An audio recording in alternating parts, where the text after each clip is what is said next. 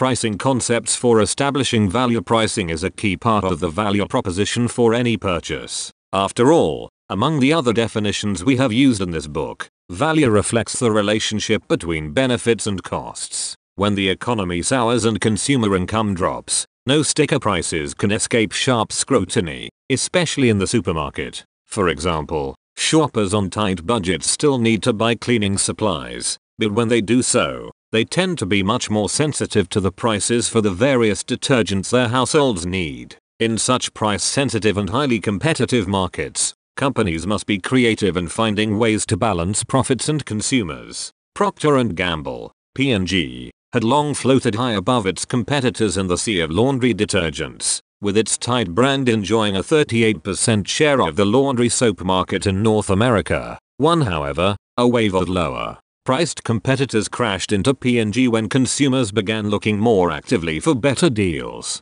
Thrifty shoppers began turning from their trusty Tide brand to cheaper alternatives, such as Arm & Hammer detergent, made by Church & Dwight Company. Not a company to rest on its laurels, P&G pursued several strategic responses to the challenge. For consumers interested in convenience, it introduced, developed, and expanded on the concept of laundry detergent pods, single-use packs that eliminate the mess and the need for measuring associated with liquids or powders. Tide's latest pods, which add in February's, even won Product of the Year in the newly created laundry packs category. 2. Although this option has expanded the breadth of Tide's product lines and established an approximately $1 billion market for P&G, the pods create higher per wash costs for consumers. Therefore, for consumers determined to use cheaper detergents, it also has developed and introduced Tide Simply Clean and Fresh, a liquid detergent that retails for about 35% less than the $12 price of a 100-ounce bottle of regular Tide.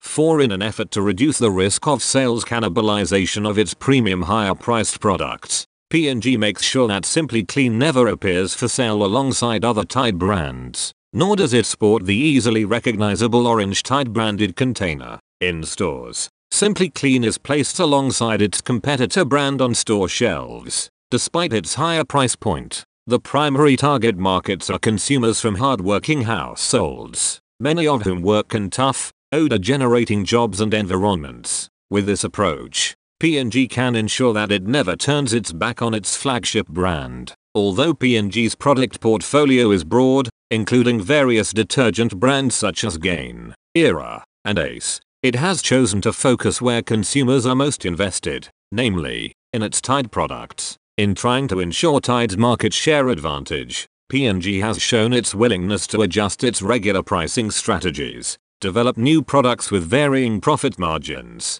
and reduce bottle sizes while maintaining the same retail price. In essence, Procter & Gamble is keeping an eye on the way the tides are turning in the laundry detergent market. Good pricing strategy is such a formidable challenge to all firms. Do it right, and the rewards to the firm will be substantial. Do it wrong, and failure will be swift and severe. But even if a pricing strategy is implemented well, consumers, economic conditions, markets, competitors, government regulations, and even a firm's own products change constantly, and that means that a good pricing strategy today may not remain an effective pricing strategy tomorrow. In this chapter we explain what price is as a marketing concept, why it is important, how marketers set pricing objectives, and how various factors influence price setting. Then we focus on specific pricing strategies that capitalize on capturing value, and the legal and ethical impact of those decisions. Imagine that a consumer realizes that to save money on a particular item, she will have to drive an additional 20 miles. She may determine that her time and travel costs are not worth the savings. So even though the price tag is higher at the nearby store, she judges the overall cost of buying the product close by to be lower. To include aspects of price such as this, we may define price as the overall sacrifice a consumer is willing to make to acquire a specific product or service. This sacrifice necessarily includes the money that must be paid to the seller to acquire the item, but it also may involve other sacrifices, whether non-monetary, such as the value of the time necessary to acquire the product or service, or monetary, such as travel costs, taxes, shipping costs, and so forth, all of which the buyer must give up to take possession of the product. 5. It's useful to think of overall price in this way to see how the narrower sense of purchase price fits in. Because price is the only element of the marketing mix that does not generate costs but instead generates revenue, it is important in its own right. Every other element in the marketing mix may be perfect, but with the wrong price, sales and thus revenue will not accrue. Consumers generally believe that price is one of the most important factors in their purchase decisions. Knowing that price is so critical to success, why don't managers put greater emphasis on it as a strategic decision variable? Price is the most challenging of the 4 Ps to manage, partly because it is often the least understood. Historically, managers have treated price as an afterthought to their marketing strategy, setting prices according to what competitors were charging or, worse yet, adding up their costs and tacking on a desired profit to set the sales price. Prices rarely changed except in response to radical shifts in market conditions. Even today, pricing decisions are often relegated to standard rules of thumb that fail to reflect our current understanding of the role of price in the marketing mix. Price is a particularly powerful indicator of quality when consumers are less knowledgeable about the product category, a lesson brought home by the movie, based on the book of the same name, Moneyball. As the character played by Jonah Hill argues convincingly to Brad Pitt's character, baseball teams often overpay for young, untested talent or big-name players because they don't know how else to set an accurate price. 6. In summary, marketers should view pricing decisions as a strategic opportunity to create value rather than as an afterthought to the rest of the marketing mix. Let us now turn to the 5 basic components of pricing strategies. The 5 C's of pricing: competition, costs, company objectives, customers, channel members. Successful pricing strategies are built around the 5 critical components, the 5 C's of pricing, found in Exhibit 14.1. We examine these components in some detail because each makes a significant contribution to formulating good pricing policies. 7. To start, the first step is to develop the company's pricing objectives. Company objectives. By now, you know that different firms embrace very different goals. These goals should spill down to the pricing strategy, such that the pricing of a company's products and services should support and allow the firm to reach its overall goals. For example, a firm with a primary goal of very high sales growth will likely have a different pricing strategy than will a firm with the goal of being a quality leader. Each firm then embraces objectives that seem to fit with where management thinks the firm needs to go to be successful, in whatever way it defines success. These specific objectives usually reflect how the firm intends to grow. Do managers want it to grow by increasing profits, increasing sales, decreasing competition, or building customer satisfaction? Company objectives are not as simple as they might first appear. They often can be expressed in slightly different forms that mean very different things. Exhibit 14.2 introduces some common company objectives and corresponding examples of their implications for pricing strategies. These objectives are not always mutually exclusive because a firm may embrace 2 or more non-competing objectives. Profit orientation. Even though all company methods and objectives may ultimately be oriented toward making a profit, firms implement a profit orientation specifically by focusing on target profit pricing, maximizing profits, or target return pricing. Firms usually implement target profit pricing when they have a particular profit goal as their overriding concern. To meet this targeted profit objective, firms use price to stimulate a certain level of sales at a certain profit per unit. The maximizing profits strategy relies primarily on economic theory. If a firm can accurately specify a mathematical model that captures all the factors required to explain and predict sales and profits, it should be able to identify the price at which its profits are maximized. Of course, the problem with this approach is that actually gathering the data on all these relevant factors and somehow coming up with an accurate mathematical model is an extremely difficult undertaking. Other firms are less concerned with the absolute level of profits and more interested in the rate at which their profits are generated relative to their investments. These firms typically turn to target return pricing and employ pricing strategies designed to produce a specific return on their investment, usually expressed as a percentage of sales. Sales orientation. Firms using a sales orientation to set prices believe that increasing sales will help the firm more than will increasing profits. Tide laundry detergent might adopt such an orientation selectively when it introduces new products that it wants to establish in the market. A new health club might focus on unit sales, dollar sales, or market share and therefore be willing to set a lower membership fee and accept less profit at first to focus on and generate more unit sales. In contrast, a high-end jewelry store might focus on dollar sales and maintain higher prices. The jewelry store relies on its prestige image, as well as the image of its suppliers, to provoke sales. Even though it sells fewer units, it can still generate high dollar sales levels. Some firms may be more concerned about their overall market share than about dollar sales %, though these often go hand in hand, because they believe that market share better reflects their success relative to the market conditions than do sales alone. A firm may set low prices to discourage new firms from entering the market, encourage current firms to leave the market, and or take market share away from competitors, all to gain overall market share.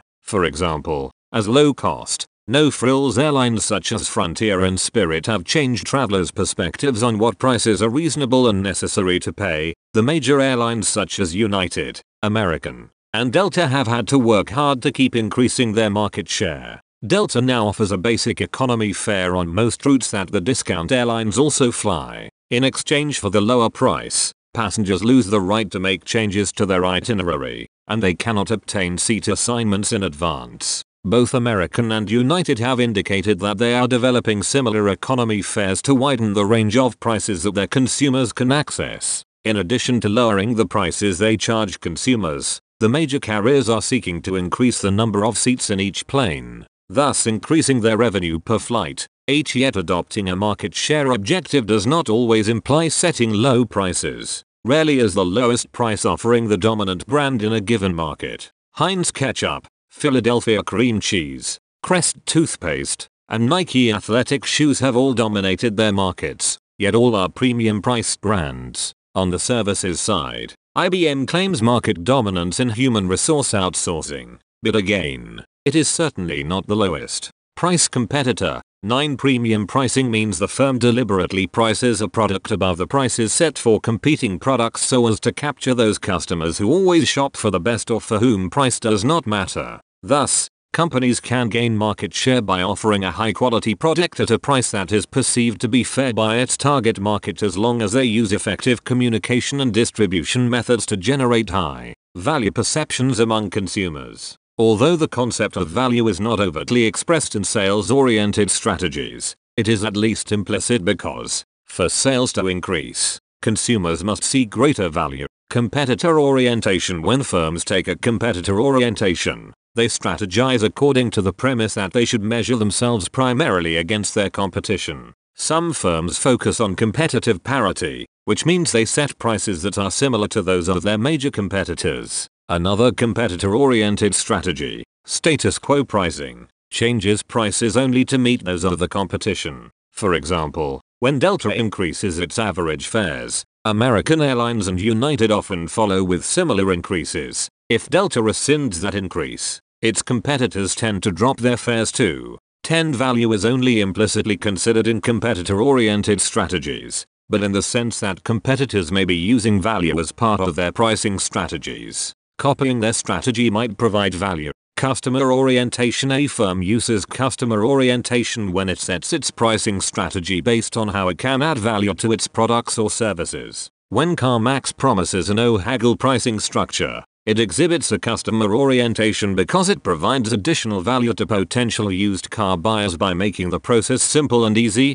11. Firms may offer very high-priced, state-of-the-art products or services in full anticipation of limited sales. These offerings are designed to enhance the company's reputation and image and thereby increase the company's value in the minds of consumers. Paradigm, a Canadian speaker manufacturer, produces what many audiophiles consider to be a high-value product, yet offers speakers priced as low as $320 per pair. However, Paradigm also offers a very high-end speaker for $8,500 per pair. Although few people will spend $8,500 on a pair of speakers, this statement speaker communicates what the company is capable of and can increase the image of the firm and the rest of its products, even at $320 pair of speakers. Setting prices with a close eye to how consumers develop their perceptions of value can often be the most effective pricing strategy. especially if it is supported by consistent advertising and distribution strategies. After a company has a good grasp on its overall objectives, it must implement pricing strategies that enable it to achieve those objectives. As the second step in this process, the firm should look toward consumer demand to lay the foundation for its pricing strategy. Customers. When firms have developed their company objectives, they turn to understanding consumers' reactions to different prices. The second C of the 5 C's of pricing focuses on the customers. Customers want value, and as you likely recall, price is half of the value equation. To determine how firms account for consumers' preferences when they develop pricing strategies, we must first lay a foundation of traditional economic theory that helps explain how prices are related to demand, consumers' desire for products, and how managers can incorporate this knowledge into their pricing strategies. But first read through Adding Value 14.1, which considers how Amazon leverages its renowned algorithms to develop a sophisticated value-based pricing strategy. 12 Demand Curves and Pricing. A demand curve shows how many units of a product or service consumers will demand during a specific period of time at different prices. Although we call them curves, demand curves can be either straight or curved,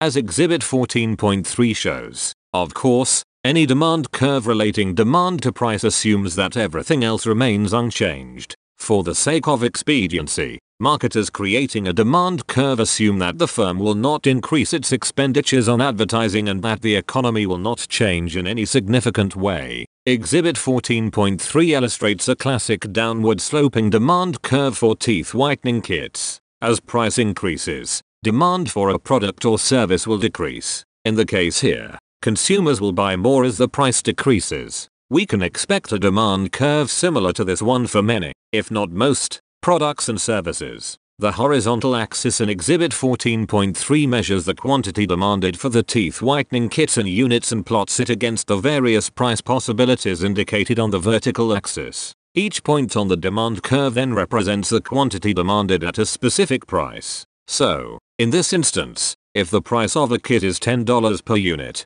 P1, the demand is 1 million units, Q1, but if the price were set at $15, P2, the demand would be only 500,000 units, Q2. The firm will sell far more teeth whitening kits at $10 each than at $15 each. Why? Because of the greater value this price point offers. Knowing the demand curve for a product or service enables a firm to examine different prices in terms of the resulting demand and relative to its overall objective. In our preceding example, the retailer will generate a total of $10 million in sales at the $10 price, $10 1 million units, and $7,500,000 in sales at the $15 price, $15 500,000 units. In this case, given only the two choices of $10 or $15, the $10 price is preferable as long as the firm wants to maximize its sales in terms of dollars and units. But what about a firm that is more interested in profit? To calculate profit, it must consider its costs, which we cover in the next section. But not all products or services follow the downward sloping demand curve for all levels of price depicted in Exhibit 14.3. Consider prestige products or services, which consumers purchase for their status rather than for their functionality. The higher the price, the greater the status associated with it and the greater the exclusivity, because fewer people can afford to purchase it. French luxury goods manufacturer and retailer Hermes is known for making expensive leather goods, but paying $300,168 for a handbag at auction, which is more than the standard retail price of $280,000, is extraordinary, and not for the casual shopper. Of course, the Mad Himalayan crocodile handbag was finished using white gold hardware set with 245 F-color diamonds. 13 With prestige products or services, a higher price may lead to a greater quantity sold, but only up to a certain point. The price demonstrates just how rare, exclusive, and prestigious the product is. When customers value the increase in prestige more than the price differential between the prestige product and other products, the prestige product attains the greater value overall. However, prestige products can also run into pricing difficulties. The Fender Telecaster and Stratocaster guitars are absolute necessities for any self-respecting guitar hero, but for hobbyists or students just learning to play, the price of owning a Fender axe was simply too much. In response, Fender introduced a separate, budget-priced line of similar guitars under a different brand name, so as not to dilute the prestige of the Fender name. The Squier line, made in Japan with automated manufacturing and less expensive parts, offers a look similar to the famous Fender guitars and performance just a notch below the originals. Today, an American-made vintage Hot Rod 57 Fender Stratocaster lists for $1,700, more than 14 times as much as a Squier Bullet Strat model, which retails for around $120.14. Exhibit 14.4 illustrates a demand curve for a hypothetical prestige service, a Club Med vacation. As the graph indicates, when the price increases from $1,000, P1, to $5,000, P2, the quantity demanded actually increases from 200,000, Q1, to 500,000, Q2, units. However, when the price increases to $8,000, P3, the demand then decreases to 300,000, Q3, units. Although the firm likely will earn more profit selling 300,000 vacation packages at $8,000 each than 500,000 vacation packages at $5,000 each, we do not know for sure until we bring costs into the picture. However, we do know that more consumers are willing to book the vacation as the price increases initially from $1,000 to $5,000 and that more consumers will choose an alternative vacation as the price increases further from $5,000 to $8,000.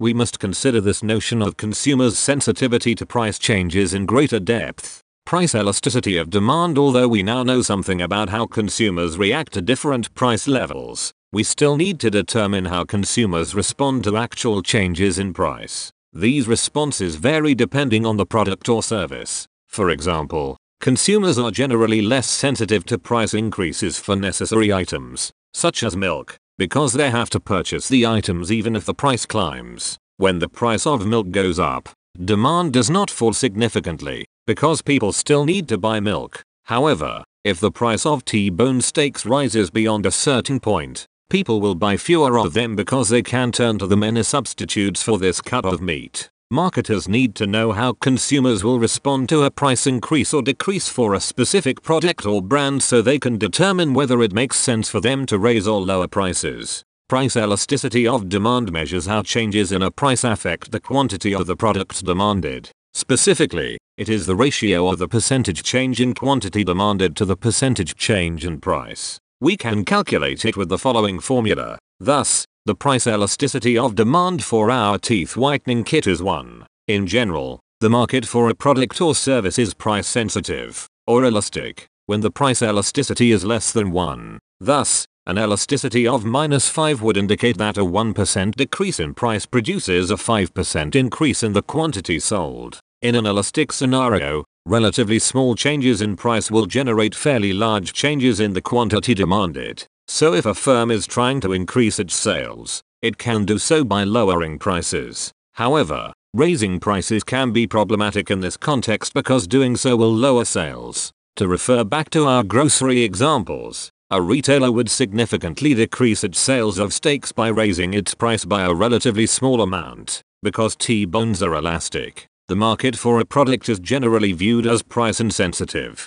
or inelastic, when its price elasticity is greater than 1. For example, an elasticity of -0.50 indicates that a 1% increase in price results in 0.5% decrease in quantity sold. Generally, if a firm must raise prices, it is helpful to do so with inelastic products or services, because in such a market, fewer customers will stop buying or will reduce their purchases. However, if the products are inelastic, lowering prices will not appreciably increase demand. Customers just don't notice or care about the lower price. Consumers are generally more sensitive to price increases than to price decreases. 15. That is, it is easier to lose current customers with a price increase than it is to gain new customers with a price decrease. Also, the price elasticity of demand usually changes at different points in the demand curve unless the curve is actually a straight line, as in Exhibit 14.3. For instance, a prestige product or service, like our Club Med example in Exhibit 14.4, enjoys a highly inelastic demand curve up to a certain point. so price increases do not affect sales significantly. But when the price reaches that certain point, consumers start turning to other alternatives because the value of the vacation has finally been reduced by the extremely high price. Ideally, firms could maximize their profits if they charged each customer as much as the customer was willing to pay. The travel industry and airlines realize this benefit particularly well, as Marketing Analytics 14.1 explains. For instance, if a wealthy, price-insensitive customer wants to buy a new car, a Ford dealer might like to price a particular car at $40,000, but then price the same car at $35,000 to a more price-sensitive customer. Such a practice is legal when retailers sell to consumers, such as in an eBay auction, but it is permitted only under certain circumstances and B2B settings. 16. Although charging different prices to different customers is legal and widely used in some retail sectors, such as automobile and antique dealers, it has not been very practical in most retail stores until recently. Retailers have increased their use of dynamic pricing techniques due to the information that is available from point-of-sale data collected on the internet purchases and in stores. As we discussed in Adding Value 14.1, dynamic pricing, also known as individualized pricing, refers to the process of charging different prices for goods or services based on the type of customer, time of the day, week, or even season, and level of demand. Marketing Analytics 14.2 summarizes some of the emerging effects of this pricing strategy. Factors influencing price elasticity of demand. We have illustrated how price elasticity of demand varies across different products and at different points along a demand curve, as well as how it can change over time. What causes these differences in the price elasticity of demand? We discuss a few of the more important factors next. Income effect. The income effect refers to the change in the quantity of a product demanded by consumers due to changes in their incomes. Generally, as people's incomes increase, their spending behavior changes. They tend to shift their demand from lower priced products to higher priced alternatives. That is, consumers buy hamburger when they're stretching their money but steak when they're flush. Similarly, they may increase the quantity they purchase and splurge on a 5-star hotel during their 6-day Las Vegas trip rather than 3-star lodging over a weekend visit. Conversely, when incomes drop, consumers turn to less expensive alternatives or purchase less. Substitution effect. The substitution effect refers to consumers' ability to substitute other products for the focal brand. The greater the availability of substitute products, the higher the price elasticity of demand for any given product will be. For example, there are many close substitutes in the laundry detergent category, as we discussed in the chapter opener. If Tide raises its prices, many consumers will turn to competing brands, for example, Arm & Hammer detergent, because they are more sensitive to price increases when they can easily find lower price substitutes. Extremely brand loyal consumers, however, are willing to pay a higher price, up to a point, because in their minds Tide still offers a better value than the competing brands do, and they believe the other brands are not adequate substitutes. Keep in mind that marketing plays a critical role in making consumers brand loyal, and because of this brand loyalty and the lack of what consumers judge to be adequate substitutes, the price elasticity of demand for some brands is very low. For example, Polo Ralph Lauren sells millions of its classic polo shirts at $85, while shirts of equal quality but without a polo player logo sell for much less. Getting consumers to believe that a particular brand is unique, different, or extraordinary in some way makes other brands seem less substitutable, which in turn increases brand loyalty and decreases the price elasticity of demand.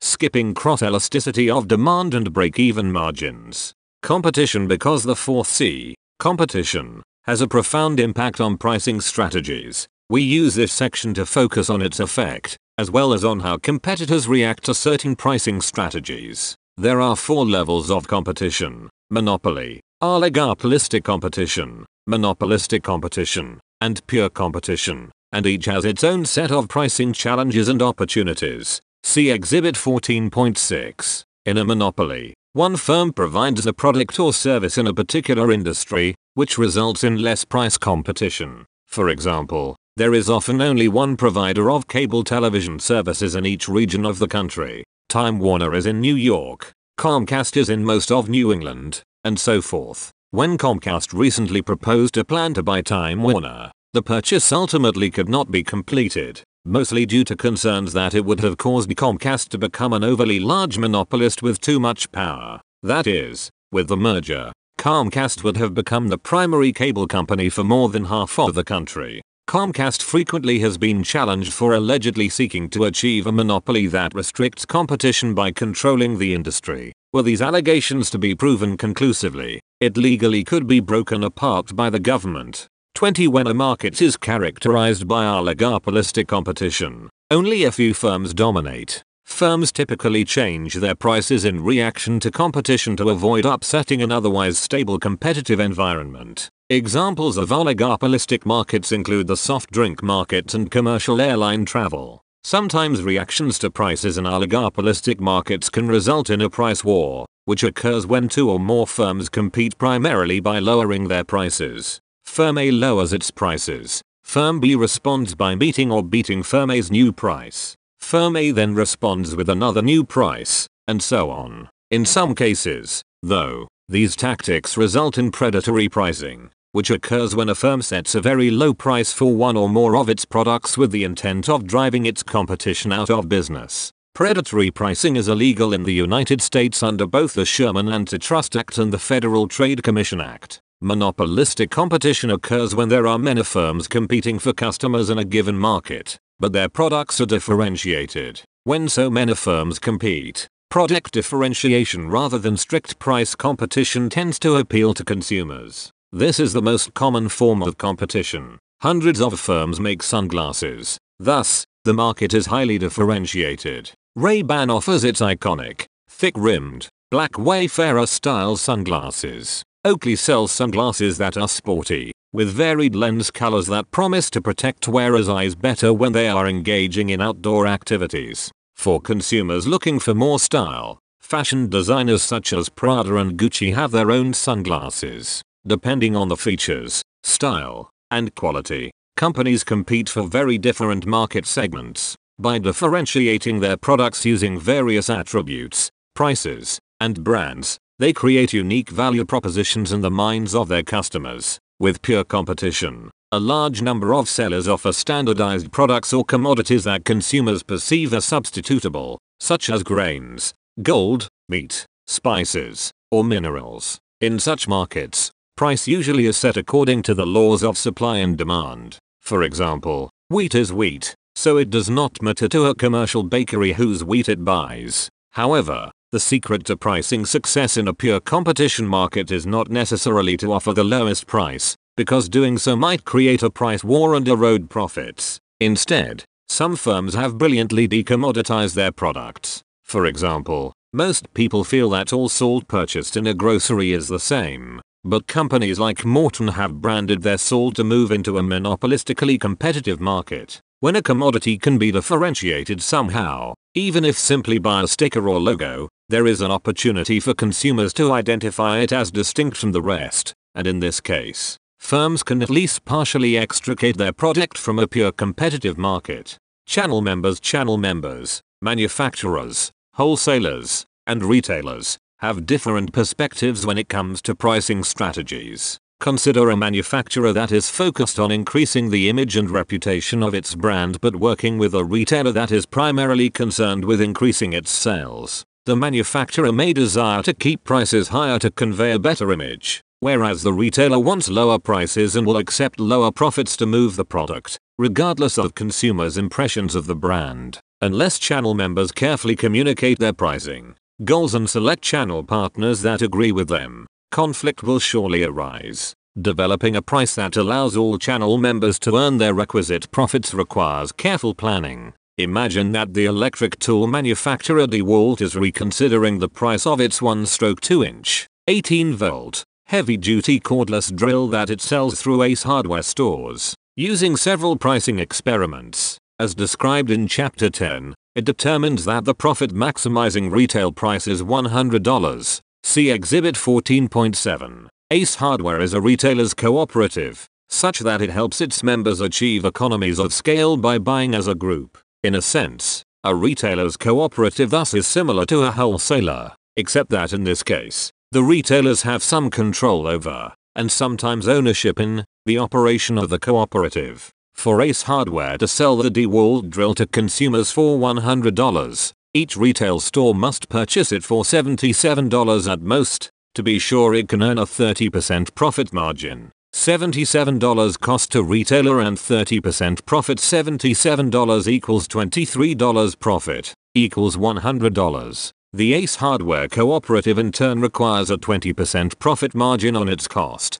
so it must purchase the drill from DeWalt for $64. $64 cost to Ace and 20% profit. $64 equals $13 profit equals $77. The drill costs DeWalt $45 to produce, leaving DeWalt a profit of $19. $64 to $45, or 42%, 19/45, which is slightly above its benchmark profit of 40%. As this relatively simple example reveals, determining prices throughout the marketing channel that will enable all channel members to make a reasonable profit requires thought, cooperation, and strong negotiating skills by everyone involved.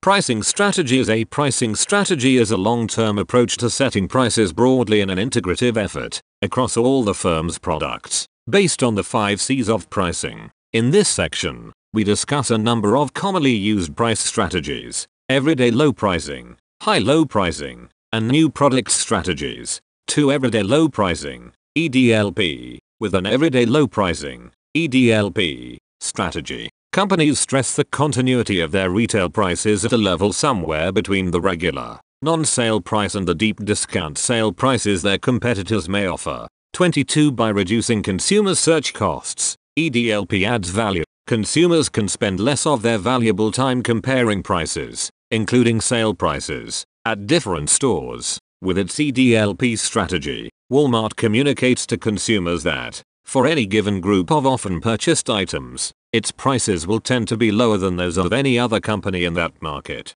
This claim does not necessarily mean that every item that consumers may purchase will be priced lower at Walmart than anywhere else. In fact, some competitive retailers will offer lower prices on some items. However, for an average purchase, Walmart's prices tend to be lower overall. High-low pricing. An alternative to EDLP is a high-low pricing strategy, which relies on the promotion of sales, during which prices are temporarily reduced to encourage purchases. A high-low strategy is appealing because it attracts 2 distinct market segments: those who are not price sensitive and are willing to pay the high price, and more price sensitive customers who wait for the low sale price. High-low sellers can also create excitement and attract customers through the get them while they last atmosphere that occurs during a sale. Sellers using a high-low pricing strategy often communicate their strategy through the creative use of a reference price, which is the price against which buyers compare the actual selling price of the product, and that facilitates their evaluation process.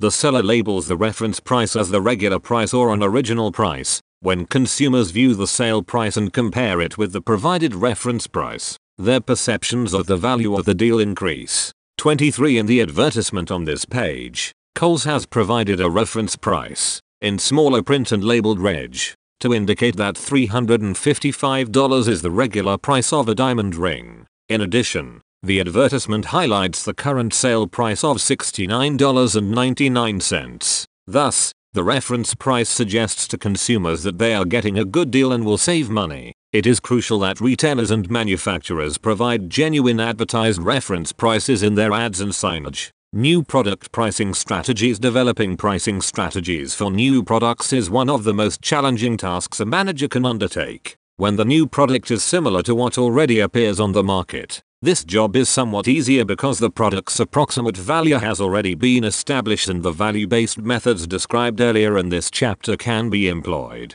But when the new product is truly innovative, or what we call new to the world, determining consumers' perceptions of its value and pricing it accordingly become far more difficult. 2 distinct new product pricing strategies are discussed next: penetration pricing and price skimming. Penetration pricing. Firms using a penetration pricing strategy set the initial price low for the introduction of the new product or service. Their objective is to build sales, market share, and profits quickly and deter competition from entering the market. The low penetration price is an incentive to purchase the product immediately. Firms using a penetration pricing strategy expect the unit cost to drop significantly as the accumulated volume sold increases, an effect known as the experience curve effect. With this effect, as sales continue to grow, the costs continue to drop, in addition to offering the potential to build sales, market share, and profits. Penetration pricing discourages competitors from entering the market because the profit margin is relatively low.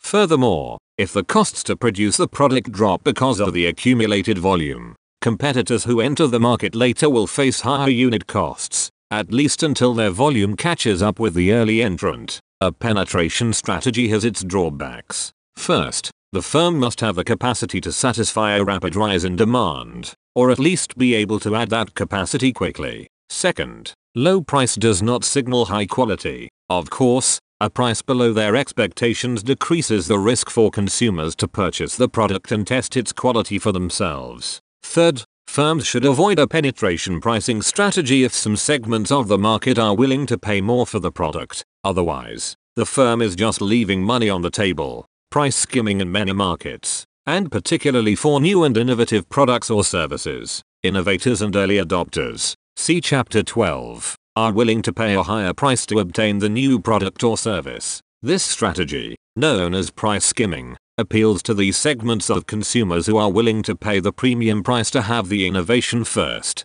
This tactic is particularly common in technology markets, where sellers know that customers of the hottest and coolest products will wait in line for hours, desperate to be the first to own the newest version. These innovators are willing to pay the very highest prices to obtain brand new examples of technology advances and exciting product enhancements. However, after this high price market segment becomes saturated and sales begin to slow down, companies generally lower the price to capture, or skim, the next most price sensitive market segment, which is willing to pay a somewhat lower price. For most companies, the price dropping process can continue until the demand for the product has been satisfied. Even at the lowest price points, the spread of new media for movies illustrates a price skimming strategy. As with VCRs in the 1970s and DVD players in the 1990s, consumers were slow to embrace the new, more expensive Blu-ray discs. But enough early adopters purchased the Blu-ray discs that manufacturers continued to refine Blu-ray players to penetrate wider target markets. Consumers are buying the devices at a faster pace than they did the earlier movie playing devices. One obvious reason for this sales growth is that prices for high-quality Blu-ray players have dropped below $80.24, down sharply from the $300 plus that retailers charged for debut models. 25 For price skimming to work though, the product or service must be perceived as breaking new ground in some way, offering consumers new benefits currently unavailable in alternative products. When they believe it will work, firms use skimming strategies for a variety of reasons. Some may start by pricing relatively high to signal high quality to the market. Others may decide to price high at first to limit demand, which gives them time to build their production capacities. Similarly, some firms employ a skimming strategy to try to quickly earn back some of the high research and development investments they made for the new product. Finally, firms employ skimming strategies to test consumers' price sensitivity. A firm that prices too high can always lower the price, but if the price is initially set too low, it is almost impossible to raise it without significant consumer resistance. Furthermore, for a skimming pricing strategy to be successful, competitors cannot be able to enter the market easily. Otherwise, price competition will likely force lower prices and undermine the whole strategy. Competitors might be prevented from entering the market through patent protections, their inability to copy the innovation, because it is complex to manufacture, its raw materials are hard to get, or the product relies on proprietary technology, or the high costs of entry. Skimming strategies also face a significant potential drawback in the relatively high unit costs associated with producing small volumes of products. Therefore, firms must consider the trade-off between earning a higher price and suffering higher production costs. Finally, firms using a skimming strategy for new products must face the consequences of ultimately having to lower the price as demand wanes, margins suffer, and customers who purchase the product or service at the higher initial price may become irritated when the price falls. Legal and ethical aspects of pricing. With so many different pricing strategies and tactics, It is no wonder that unscrupulous firms find ample opportunity to engage in pricing practices that can hurt consumers. We now take a look at some of the legal and ethical implications of pricing. Prices tend to fluctuate naturally and respond to varying market conditions. Thus, though we rarely see firms attempting to control the market in terms of product quality or advertising, they often engage in pricing practices that can unfairly reduce competition or harm consumers directly through fraud and deception. A host of laws and regulations at both the federal and state levels attempt to prevent unfair pricing practices, but some are poorly enforced, and others are difficult to prove. Deceptive or illegal price advertising. Although it is always illegal and unethical to lie in advertising, a certain amount of puffery is typically allowed. See Chapter 18.26. But price advertisements should never deceive consumers to the point of causing harm. For example, a local car dealer's advertising that it had the best deals in town would likely be considered puffery. In contrast, advertising the lowest prices, guaranteed, makes a very specific claim and, if not true, can be considered deceptive. Deceptive reference prices. Previously, we introduced reference prices that create reference points for the buyer against which to compare the selling price. If the reference price is bona fide, the advertisement is informative. If the reference price has been inflated or is just plain fictitious, however, the advertisement is deceptive and may cause harm to consumers. But it is not easy to determine whether a reference price is bona fide. What standard should be used? If an advertisement specifies a regular price, just what qualifies as regular? How many units must the store sell at this price for it to be a bona fide regular price? Half the stock? A few? Just one? Finally, what if the store offers the item at the regular price but customers do not buy any? Can it still be considered a regular price? In general, if a seller is going to label a price as a regular price, the Better Business Bureau suggests that at least 50% of the sales have occurred at that price. 27. Loss. Leader pricing. Leader pricing is a legitimate tactic that attempts to build store traffic by aggressively pricing and advertising a regularly purchased item, often priced at or just above the store's cost. Loss leader pricing takes this tactic one step further by lowering the price below the store's cost. No doubt you have seen buy one, get one free offers at grocery and discount stores. Unless the markup for the item is 100% of the cost, these sales obviously do not generate enough revenue from the sale of one unit to cover the store's cost for both units, which means it has essentially priced the total for both items below cost, unless the manufacturer is absorbing the cost of the promotion to generate volume. In some states, this form of pricing is illegal. Bait and switch. Another form of deceptive price advertising occurs when sellers advertise items for a very low price without the intent to really sell any. This bait and switch tactic is a deceptive practice because the store lures customers in with a very low price on an item, the bait, only to aggressively pressure these customers into purchasing a higher price model, the switch, by disparaging the low-priced item, comparing it unfavorably with the higher price model, or professing an inadequate supply of the lower priced item. Again, the laws against bait and switch practices are difficult to enforce because salespeople, simply as a function of their jobs, are always trying to get customers to trade up to a higher priced model without necessarily deliberately baiting them. The key to proving deception centers on the intent of the seller, which is also difficult to prove. Predatory pricing. When a firm sets a very low price for one or more of its products with the intent to drive its competition out of business, it is using predatory pricing.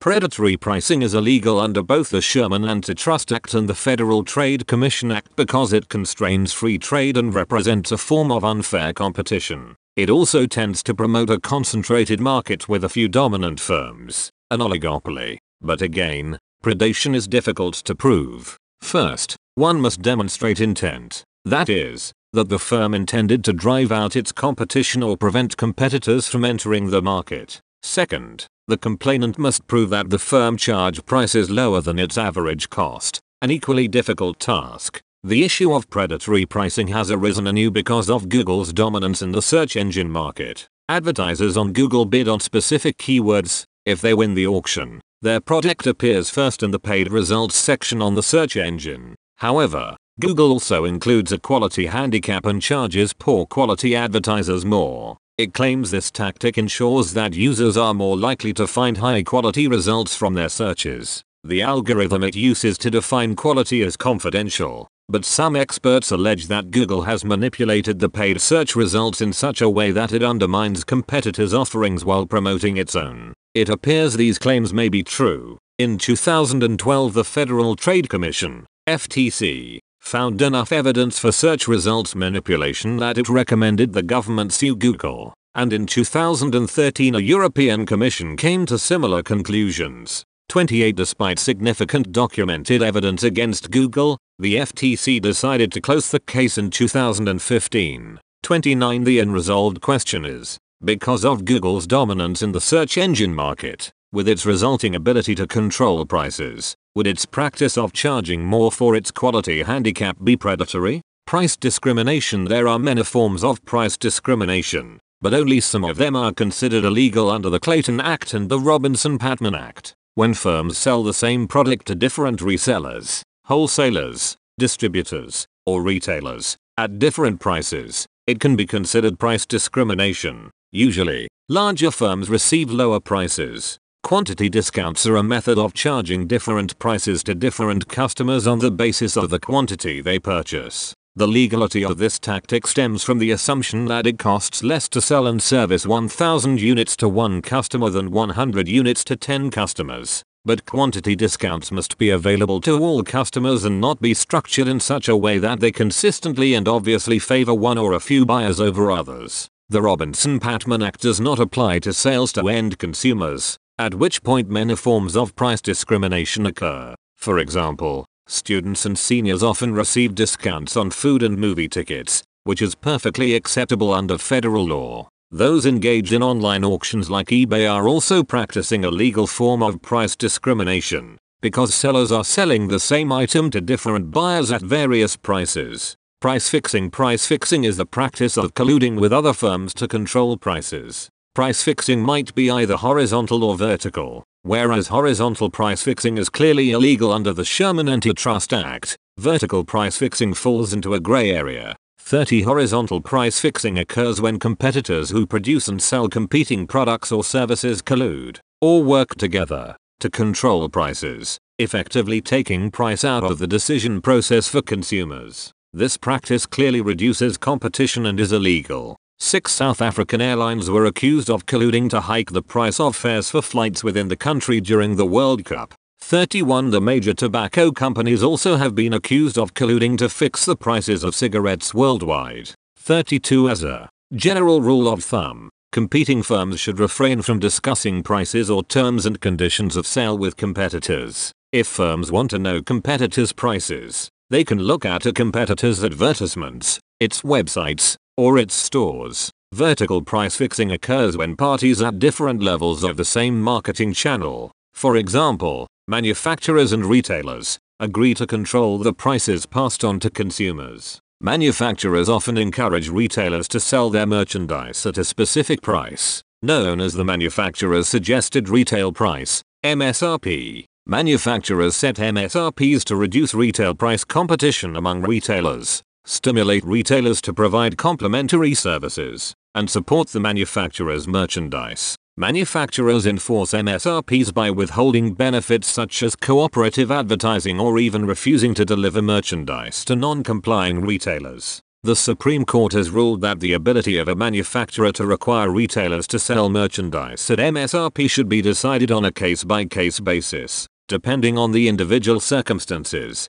33 According to the U.S. Department of Justice, Apple and several publishing agencies have engaged in vertical price fixing, as outlined in Ethical and Societal Dilemma 14.1. As these legal issues clearly demonstrate, pricing decisions involve many ethical considerations. In determining their pricing strategies and their pricing tactics, marketers must always balance their goal of inducing customers, through price, to find value and the need to deal honestly and fairly with those same customers. Whether another business or an individual consumer, buyers can be influenced by a variety of pricing methods. It is up to marketers to determine which of these methods works best for the seller, the buyer, and the community. Gray market pricing channels can be very difficult to manage, and distribution outside normal channels does occur. A gray market employs irregular but not necessarily illegal methods. Generally, It legally circumvents authorized channels of distribution to sell goods at prices lower than those intended by the manufacturer.